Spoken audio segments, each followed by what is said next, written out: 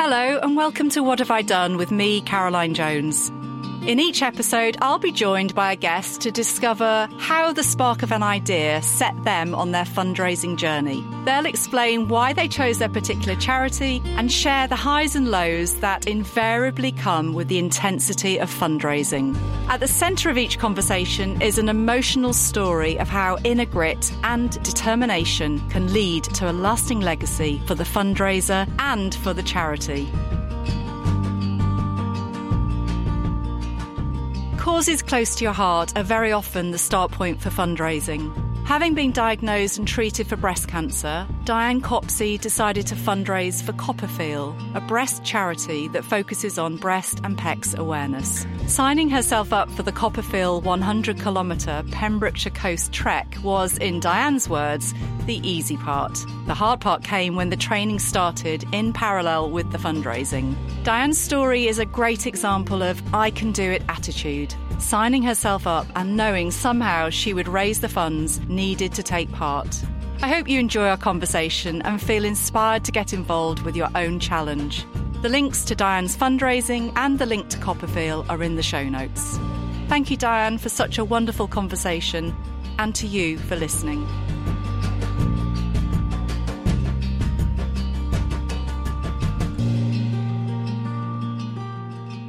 Diane, thank you so much for joining me on What Have I Done, the podcast that aims to delve into inspiring fundraising activity. And I'm so pleased to have you on the show because we have a bit of history, which I think we really ought to start with by fessing up on, because you and we go back. We do. I had the honour of styling you, do you remember, for a Love Your Clothes campaign that was run by the government-backed WRAP, just after I'd finished my Knickers Models Own campaign. And we came together, didn't we, in a Cancer Research UK shop, and I got to style you for the day, and you were just the dream person to style. Was I? You really were. And so, you know, we've stayed in touch, haven't we, through that. Yeah. That was wonderful. It really was. And you were so, not only were you a lovely person to meet and style, you were also genuinely interested in my story and Cancer Research UK's campaign. And, you know, I felt a lot of warmth from you. And I think we had a great day, didn't we? You know, you did have a great day. I loved it. And I can't believe you said, do you remember? I mean, it is 5 years ago. Lots happened. I absolutely loved it. And, you know, I worked quite hard to get to meet you. that was my motivation. I need to meet Caroline. You were lovely to talk to and very warm in your personality. And I knew that we'd stay friends, and we did, didn't we? We had a great day together. We stayed friends. And then you had your own story a few years later. I did, yeah. Tell me about that. So when I first met you, actually, my sister had already had breast cancer. I was really sensitive to it because I had seen what you were doing, and that was, you know, what first attracted me to your story. I just absolutely loved seeing what you were doing, reading your book. But yeah, I was really conscious about the reason why you were doing it. And I kind of felt how painful that must be. Anyway, my story was, so that was 3 years ago. So a couple of years after we met. I just found I'd actually been dieting. I was admiring my new body. And I thought, what's that? It's really weird because it wasn't a lump. It was just like a little pucker in the breast. I went to the doctor, didn't think. In fact, I thought to myself, I think that's what people go to the doctor with. I didn't think, I must run to the doctor. I just thought, I think that's what people go to the doctor with. So when they said, we can't feel anything, but we will refer you. You know, you've got a bit of family history. And within a couple of weeks, I found out I had breast cancer. It took quite a long time before I knew what my treatment plan was, but I feel so lucky. I had to have a lumpectomy, chemotherapy and radiotherapy. It went really well, actually. You know, I feel so appreciative of it. And so I finished my treatment 2 years ago now, and I've been able to just move on and not dwell on it too much. And they've said to me, we've got you back to base level. As I said, I'm always conscious. Just keep an eye out. Nothing is guaranteed. But I feel like I'm able to just carry on without dwelling on it too much. Yeah.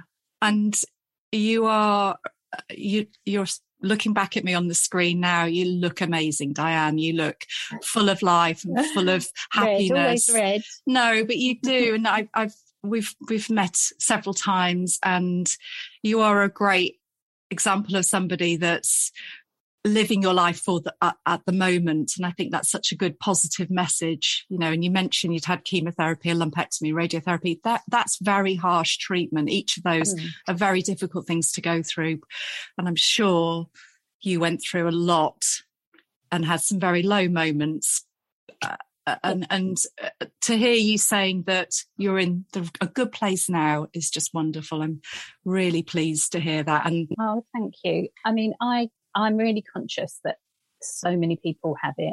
So many people have breast cancer. So many people have cancer. And I just feel like so many people go through a terrible, terrible time. And I don't feel like I did go through that as terrible a time as some people. So anyway, that's why I feel, just lucky. Yeah.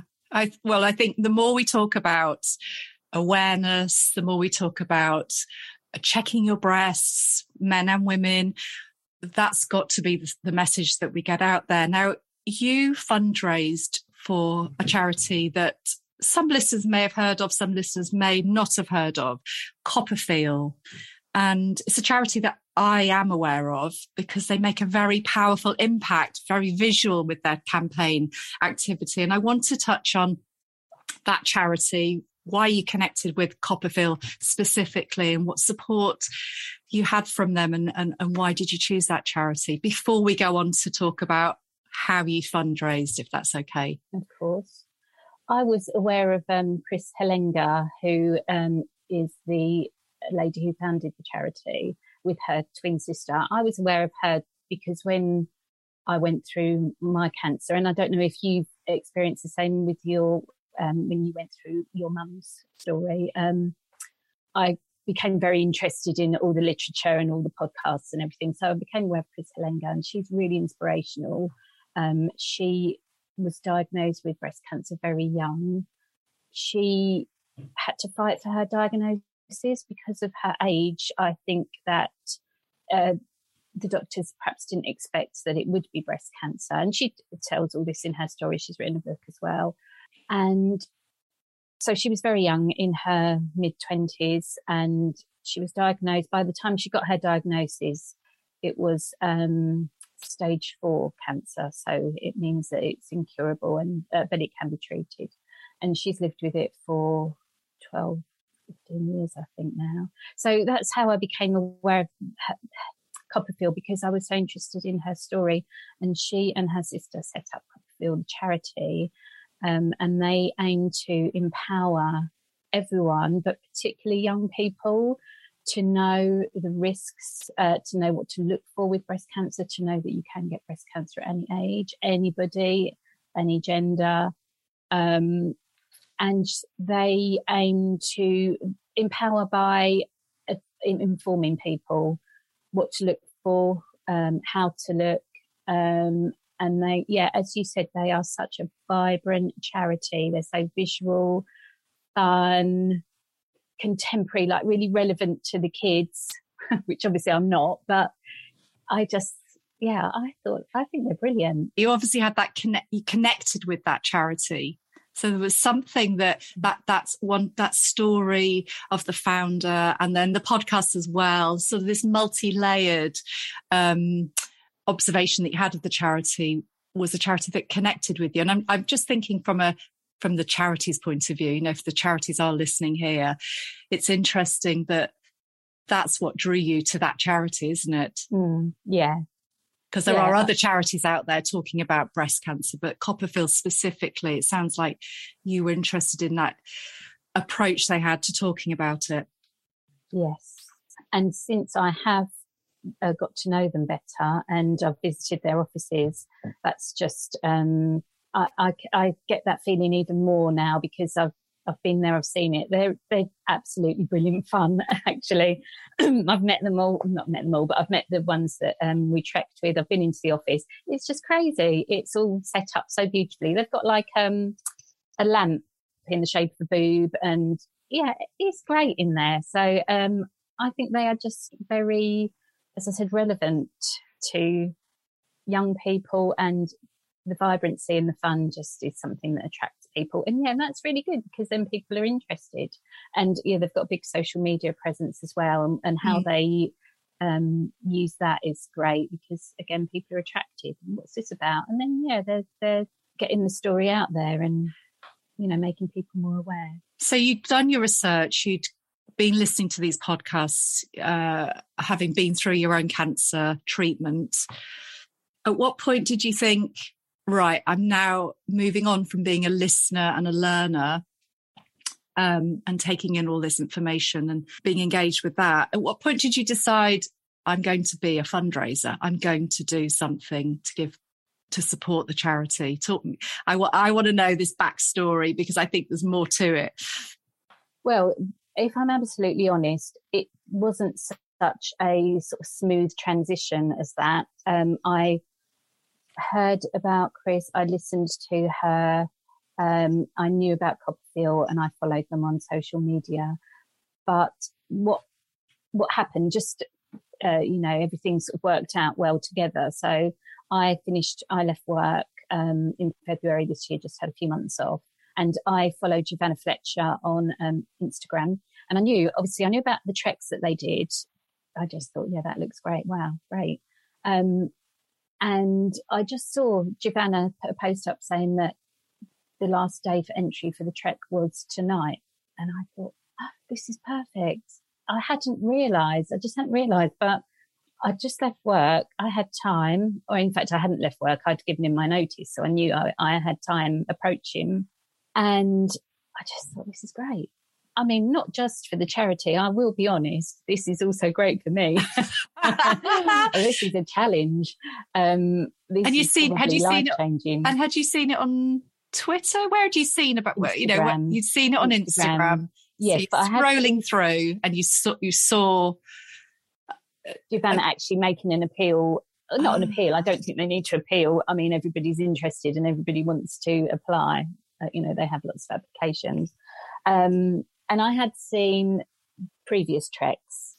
So, and also they have celebrity team leaders. So that makes it even more of, more visual in terms of if you're following one of those team leaders, then you're also seeing it. So anyway, so I saw Giovanna's post, and it is trekking with G. So that's what I did. I trekked for Copperfield, and it's called Copperfield or Coppatrek with G. So it's Giovanna Fletcher. Okay. Who is an author, and she does the Love Your Baby, Happy Mum, Happy Baby podcast, yes, etc. So let me think about the next part of the story. Yes, so then I had to make an application, and I did it while I was at work, but I was leaving work. My colleague came over, she said, "What are you doing?" I said, "Don't tell anybody." I love that. So, you're now fessing up on this podcast that you were doing that while working. I love that. Don't we all do things like that? What was the worst they could do? Yeah, true. But your timescale was short, was it? You heard this, you'd seen this on Instagram, the night before. So you quickly filling in a form and thinking, I really want to do this. I really want to be picked to join the trek. Absolutely. Yes, I did. And I just should say as well, my best friend Kath, she actually just completely independently, and for different reasons, she was also off work for a bit. She'd taken voluntary redundancy, so she had a gap in her diary, let's say. And I just texted her. I just said, "Oh, look, I'm applying for this. Not shall we do this together?" I just wanted her to know, especially as it was like the deadline was coming. I just said, "I've seen this. I'm applying for this, just in case you're interested." And she said, "I've been looking at that for a couple of weeks." I thought, well, why didn't you blooming tell me? Yes. But she said, "I've been looking at it for a couple of weeks," but she said, "I think the fundraising is going to be too much of a challenge." So I said, "Well, we can overcome that. I said, I'm applying, and she said, so am I then. So we did apply completely independently, but that is part of the story, so I think it's important. Yeah. So you're sitting at your computer. You have no idea how you're going to fundraise. We haven't talked about the actual amount you needed to raise. What did you need, and what was the overall? Was there a target for the total trek, and what did you need to raise individually? Yes. So the target for the trek was £400,000. Individually, we were required to raise 2,250. Plus, we needed to pay £250 to join the trek because we need to be catered for whilst trekking. I mean, it's not, obviously, it feels like quite a lot of money, but it didn't feel like an impossible task. Yeah.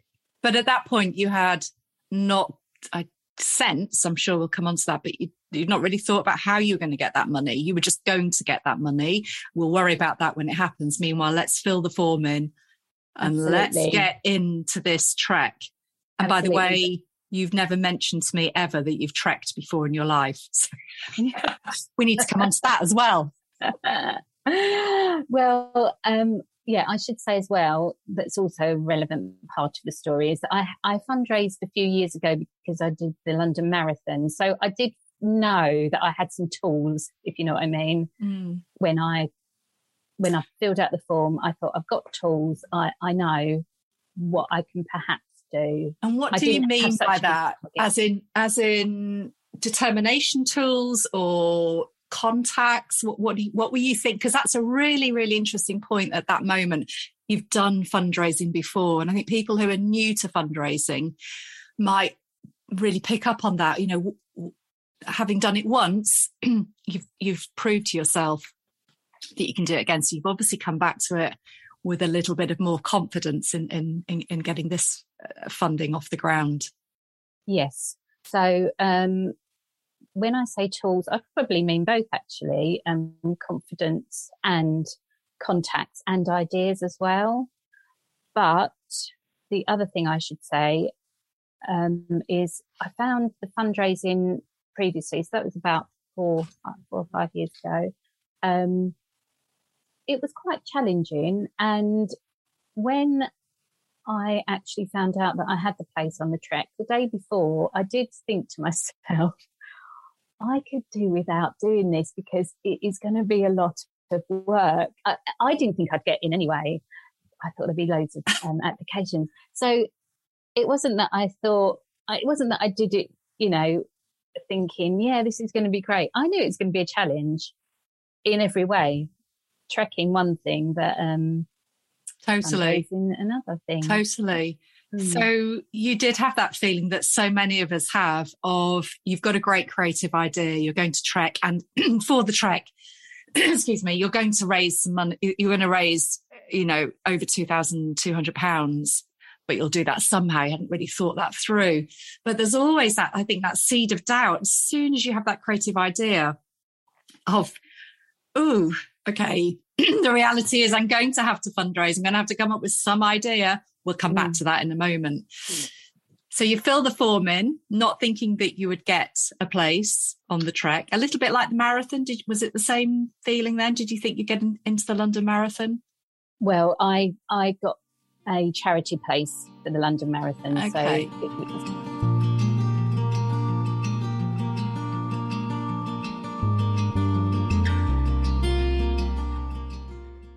I love how there was just a throwaway comment there that, you know, I've done fundraising before, I've run the London Marathon, like that was a breeze. But you and I both know, well, I don't know, but you surely know that in itself was a very hard challenge. You know, so many people start a marathon and it's a heck of a challenge. So you've done a challenge before. A physical challenge. Yes, I have. But as I said, and never forget that it was a slow jog or a walk. It was never a run. Listen, if you got that 26.2 miles, thank you. I take my hat off to anybody. Were you in fancy dress or were you in your normal sprinting wear? Oh, yeah, I was in my sprinting wear. Wow, the fancy dress. I just find it so, yeah, I mean, so much admiration for those guys who do that. Don't know how they do, but yeah. No. So I'd fundraised for another charity before when I ran jogged the marathon. So that had already, you'd proved to yourself, hadn't you, I suppose, that you can get over literally the finishing line of a challenge. You've done that before. So I'm wondering, was that in the back of your mind, were you sort of saying to yourself, I've done that before, I can do something else? Yeah, absolutely. I wasn't fazed by it. So when, as I mentioned, my friend Kath was also going to do it. And when she said, I think the fundraising will be a challenge. Yeah, I agree. It is a challenge, but that was absolutely fine. I didn't think it was a challenge that we couldn't overcome. And did you break it down at that point? Were you thinking, I've got a physical trek to do? And I will talk about that. Tell me about what the actual trek entailed. I mean, a trek to me sounds like, I don't know, 45 minutes and a little sit down and a sandwich. Job done. Well, so at that point, no, I didn't consider the trek at all. I just thought, this is fantastic. I'm going to go on a trek. It's going to be life-changing. I'm going to be raising money for Copperfield and I'm going to meet some celebrities. Okay. In that order. I like that. Interesting, though. Isn't that interesting that was the hook?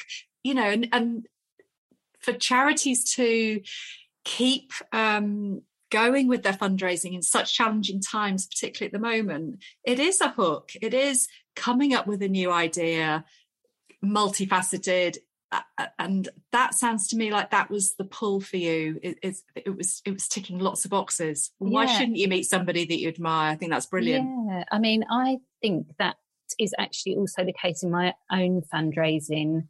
You know, what's the hook? But yeah, we can go back to that. So at the time, I did not think about the challenge of the trek. I just thought really about the challenge of the fundraising. Yeah, I mean, there was a training plan for the trek and I didn't really worry about it too much. I wasn't like dismissing it because I know it's important, but it wasn't as important to me as the fundraising. That was what I was focusing on when I found out that I'd got in. I thought, right, we didn't have that much time either because I found out in February and we were trekking in June and we really needed to raise our target before we trekked. That was going to be much more practical than trying to continue or finish the fundraising afterwards. So really we had 4 months, which isn't that much time really. No, there's a lot of overlapping things going on there. First of all, you didn't really expect to be selected, did you? Mm-hmm. No, I didn't. No, it's a lottery, isn't it? How? It is, but it's so there were over 1,000 people who entered and approximately 100 got in. I think I've got that right. So it's quite good odds, you know, compared to something say like the London Marathon, which is almost impossible. But it was still, you know, great that we got in on those odds. And you both got in. I keep saying we because of Kath and we fundraised together as well. So I will keep saying we. No, absolutely. I think that's so important. There's always somebody or a team or a family or group of friends in the background. They are, I think, as important. You did the fundraising together, but it's so important to reference these people because great fundraising relies on a team effort. No doubt about that. And support from your people around you. So you got both of you had got in. Yes. What were the odds of that? Number one. Yeah, I know. And this is February. And the trekking is happening in June. So where are you in your head? You've got a physical challenge to get fit for. How far was the trek? 100 kilometres. Oh, not 45 mintes. It was over 5 days. Yeah. Okay. So training for that, where do you even start? Yeah, so they did have a training plan and that was fine. It felt like as long as we were physically fit, which I felt like I'd put work in already, in the gym and things like that just to keep pretty fit. And then the idea was as the trek approached that to actually start going out properly, walking for long periods of time, because what the trek involved was approximately 20k a day, which is sort of a half marathon a day, which is pretty doable. for anybody, you could probably do that quite easily. But I don't say for anybody, of course, that's really awful. It's not everyone's as fortunate. But if you're fit, it's probably not a massive challenge to do that. But I think maybe the bigger challenge is to do it every day for 5 days. Yeah, because there's going to be a point where, well, was there a point in your training, let's say, that you thought, wow, actually, this is a lot. This is going to be a combined 5 days of a lot of walking, and it's going to have it's going to impact my legs, my knees, my feet. Yeah. I probably didn't worry about it enough, if I'm honest. No. But don't you think that's possibly going back down to people who fundraise, who just, the success of a good fundraiser is not to overthink things and not to over worry and just to throw yourself into something. And I don't know, this sort of belief that it will be okay on the night, it will sort itself out. Because I think, knowing you, I think that's what I would say is you don't over worry about stuff. I do, but small irrelevant things, the big stuff, that's fine. That thing I said to someone 30 years ago, I'm really worried about that. Yeah, I mean in the challenge, and I think that you knew that there was going to be a finishing line, and I'm sure I felt confident about doing the challenge. And I knew that there were going to be a lot of other people doing it. And I knew, together we would do it. And we got a lot of support like that from Copperfield. So I felt okay about that. I also felt okay about the fundraising because I did know that, somehow, some way it would be all right. So I wasn't quaking in my boots about it. I was excited and I thought, brilliant, this is a challenge and bring it on. Yeah, perfect. And where was the challenge? Where did the actual trek happen? Along the Pembrokeshire coast. So beautiful. And I hadn't actually been there before and it was amazing. Yeah. And were you camping between the treks? That was my biggest challenge. Or a 5-star hotel? That was what I worried about most. I don't camp. I've got to camp. Like, I can trek, I can't camp. But as it turned out, the camping was really fine, because all we had to worry about was getting up in the morning, trekking, and then when we came back, it was all fully catered. It was beautifully catered in a lovely tent. Yeah. We didn't have to think about what are our children doing, what was our husband doing. We just had to think about ourselves. The biggest thing about the challenge was the actual feet. And I didn't realise that. And I thought that I'd got lots of advice beforehand. And again, Copperfield supported us with that because Copperfield had Charity Challenge. They employed Charity Challenge to actually run the trek. So we had Zoom calls with Copperfield. We had Zoom calls which included Charity Challenge. So they gave us a lot of advice. So I didn't really think about my feet. I just thought about the camping. But the advice was, get good boots. They told you how to avoid blisters. So I thought, well, that's going to be fine because I know what to do. I know how to avoid blisters. I know to get good boots. I went out and practiced in my boots. But when you're doing 20k a day for 5 days, you can't practice that, unless you're a seasoned trekker. So the blisters were terrible, absolutely terrible. And that is enough to stop people trekking, the blisters. Luckily, on the last 2 days, because the weather was good, I was able to wear my trainers. If I hadn't been able to wear my trainers, I don't know if I'd been able to trek the last 2 days. The feet were terrible, but everybody was in the same situation. And something that looks so innocuous and small can be so painful. I mean, I've not trekked, but I know what a blister feels like. So to have that constant pain is, I'm sure, physically just on your mind all the time. So what do they do? Do they have people supporting? Do they help with? They do. So Charity Challenge have a good team who are with each of the individual teams. They have sort of backup people to come and provide water. they will tape your feet up for you and things like that. But I think it's sort of hard to describe the blisters in a way. People are losing toenails left, right and centre. Oh, dear. But anyway. Nice. We'll put a warning on the podcast just at this point for anybody who doesn't like toenails. Hi, you're listening to What Have I Done with me, Caroline Jones. And now back to the conversation. That's the physical challenge that right there and then, isn't it? It's almost like a classic challenge, low, because foot pain and, if you're walking or running or climbing, that's going to happen. So that was your physical moment of discomfort. No, but you gritted down. How did you, when you felt like that, did you just want to stop? Or did you think, no way, we were carrying on? Yeah, I mean, I didn't ever consider that I wouldn't do the challenge. And we shared our pain. But there were so many of us in the same boat. Yeah. Oh, yeah. Gosh. Well, I hope your feet are well now. They're much better. I think when I saw you, I think I probably said, don't look at, I didn't see you afterwards. I saw someone else afterwards. I said, don't look at my feet. I hope your feet are well, but it does take a while. I know marathon runners talk about their feet take ages to recover. Their nails grow back slowly. So it's a reminder of your feet. And on the challenge itself, on the trek itself, what was the camaraderie like?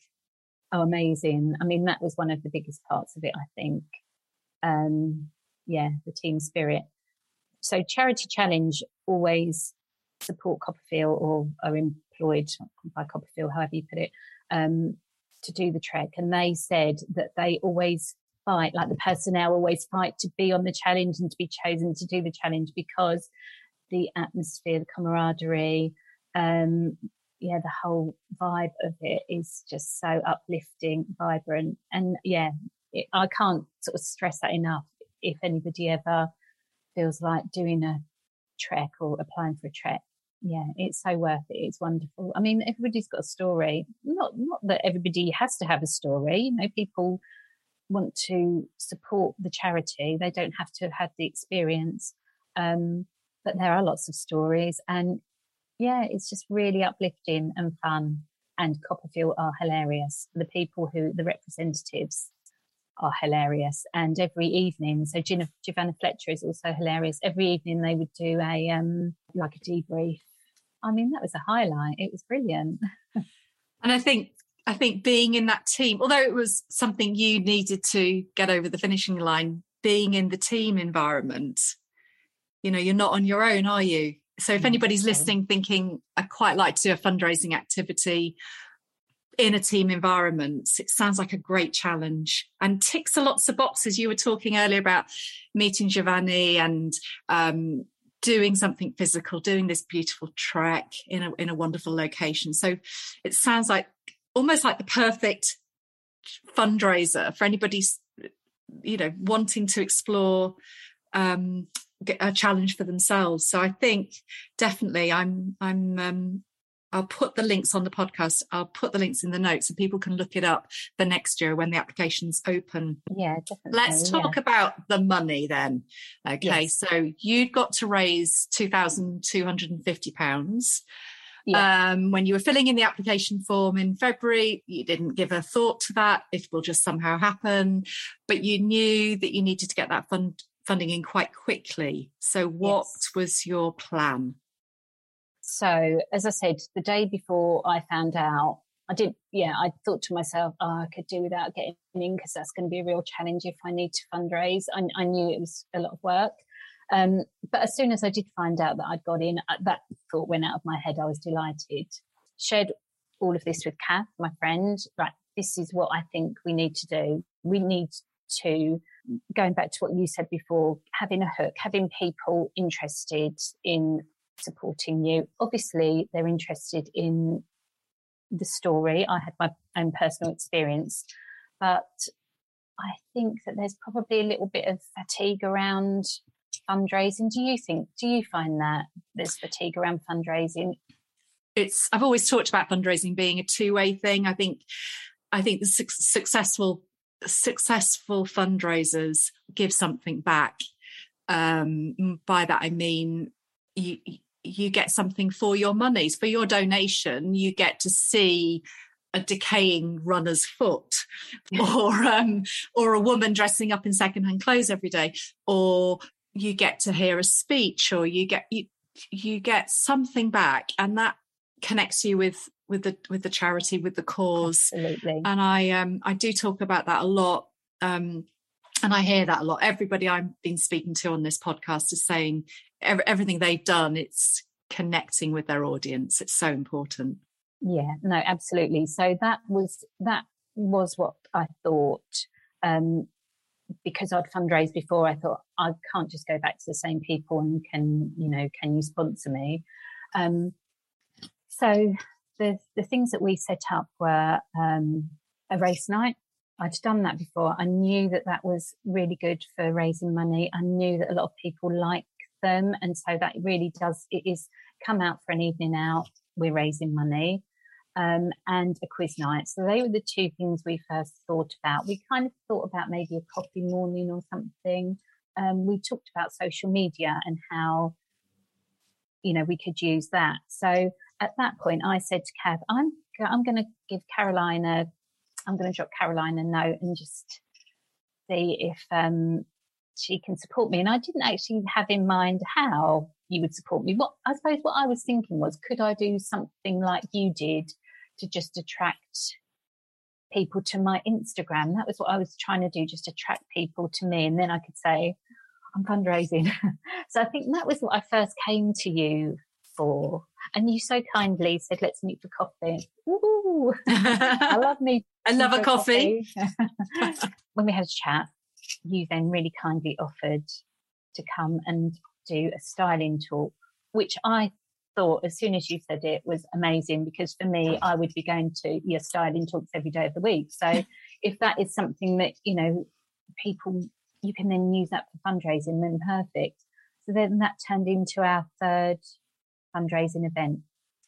So I was obviously delighted and more than happy to be part of whatever you wanted, and I there's a couple of things there that I think are really interesting to talk about. One is just asking people to help, because 9 times out of 10 people are very willing to give up their time or support in whatever way they can. And so never be nervous about asking for help to fundraise, because honestly, people are generally very, very kind and willing to support. So like I was more than happy to give up a couple of hours and help you and give a style talk.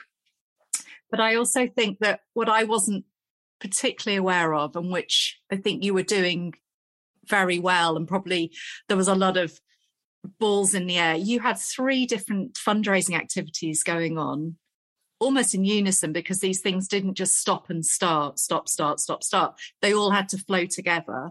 So you were managing all that, and you were in the background also training for your trek.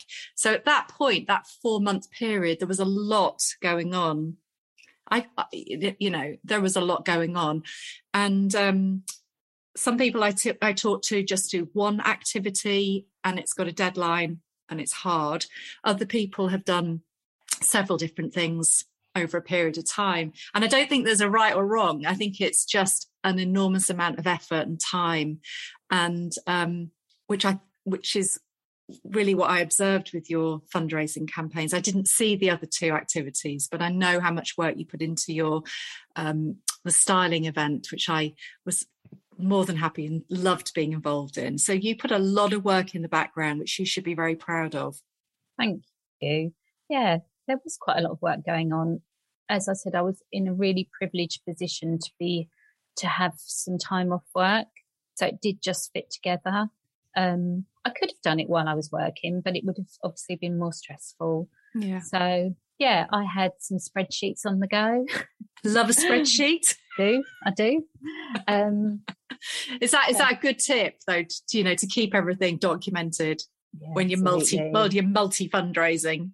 Absolutely. I mean, it's not. I don't think it's essential that you know which event raised what, but it's pretty nice to know, because people like to know.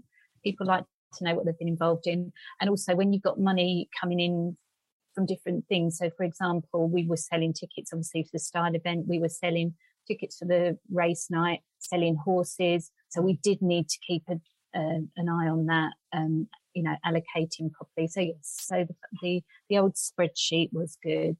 And was Copperfield aware of what you were doing, or did they give you support or ideas about fundraising, or did they just leave you to be creative? And so they were supportive.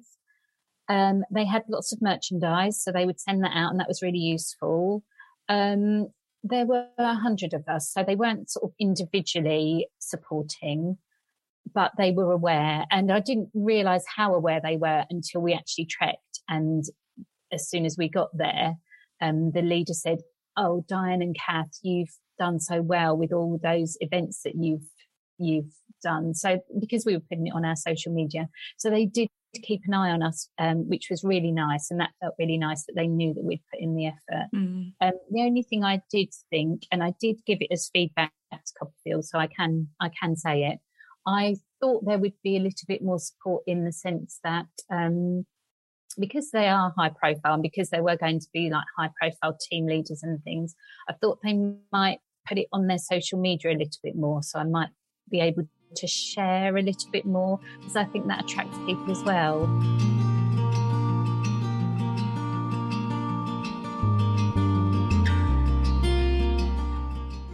Yeah. So do you know what I mean? Yeah, so if I do.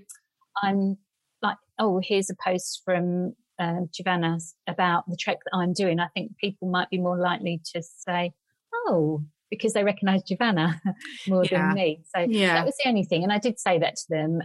But apart from that, they were really supportive, and they were keeping an eye on us all the time, even without us knowing. So probably they were, maybe because we were fundraising so well, they didn't need to. This is it. But also, I think it's important that charities and the wider sector listen to that feedback and think, right, who are all the stakeholders, and how can we, running up to a campaign, how can we make it work? How can we reach the wider audience? The success of fundraising is not just in your local neighbourhood or UK wide, it's worldwide, isn't it? And anything you're putting on social has a wide reach. So I'm sure that Copperfield, who seemed to me very savvy on social, I'm sure they took that on board, and it's a good point that you've made. So you were bringing in all this money, trekking programming was going on well. You were heading to the money was coming in, sounds to me. Yeah. So that really was a big relief for you, that you could then focus on the physical challenge. Yeah, so we had an intermediate target that we had to meet for Copperfield because they needed to cover their costs. So once we did that, because that was, I can't remember at what point that was, but it was quite early on. So we knew we needed to get some money in for that. So that made us feel much more reassured and relaxed about it. You used the Just Giving platform for your fundraising. How did you find that experience? Yeah, that's really, really good, actually, because it gives you the opportunity to share your story, share your updates. You can link to it all the time. A lot of people want to say, can I have your Just Giving page? And the old QR code is great now. You can say, what is this? The QR code. So you know those QR codes, those squares with do you know what I mean? Yeah, I do. So if, for example, we got the opportunity to do like a 5-minute, we're doing this trek, if you're interested to fundraise, this is where you can find us. And people got the opportunity to just have their phone and just, we had little posters with QR codes on, and it takes you directly to the link. So they just take a photo of the QR code and it's taken directly to your link without them having to type in. That's so clever. I didn't have that during my things have completely moved on, but that sounds such a clever, and obviously you can donate from your phone now, and there's so many multi ways of donating. But I think the platform, keeping your audience up to date with where you are really on your challenge is that, going back to the engagement we were talking about, of how you keep your donor interested in what you're doing, because they presumably they gave the race night or the quiz night or the fashion talk, but then we all want to know how you did on the trek. Yeah. So we were able to update them on, with each event, how it went. Just a little summary, the same as you could on your Instagram or whatever. But it was just nice if people were going onto your page to see what you were doing. It's a nice opportunity. It's great. Yeah, I really liked it. So when you saw the money coming in, how did that make you feel? Yeah, it's just fantastic.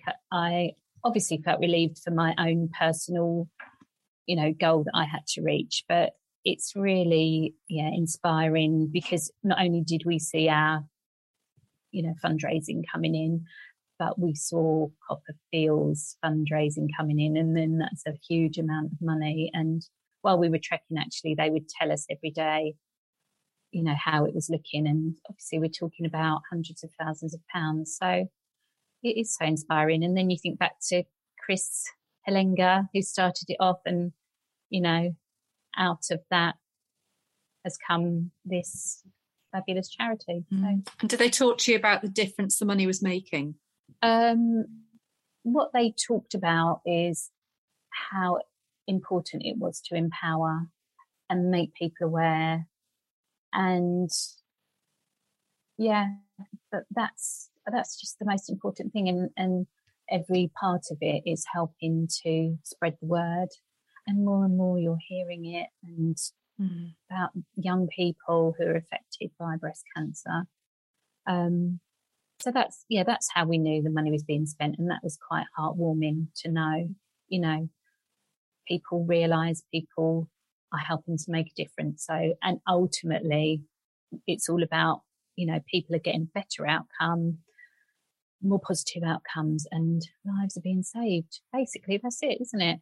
Amazing work. And I have to say, you got over that finishing line, Diane. How many steps, how many blisters, how many nights sleeping in a tent? But you got over it. You did your trek. Yeah. You completed your challenge. And how did you feel the moment you knew that you could finally take your walking boots off? Oh, it was amazing. And the thing is, Copperfield made it amazing, because it was such a celebration. We all trekked together on the same day. They made it so special because they made a finishing line, they made a big celebration, and it was so emotional. Even Kath cried. Even Kath. Yeah, we laugh because we always say she only cries out of one of her eyes.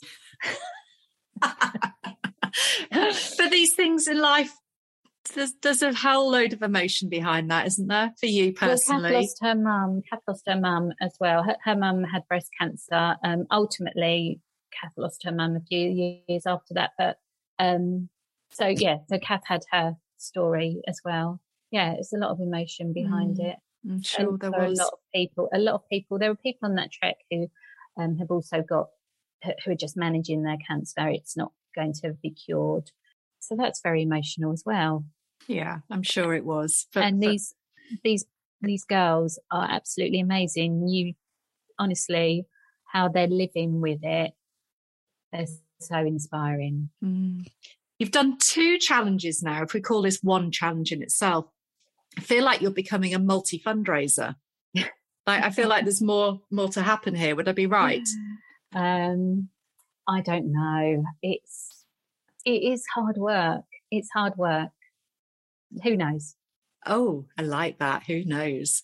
I think once a fundraiser, always a fundraiser. I do like the challenge of the, what's a new idea?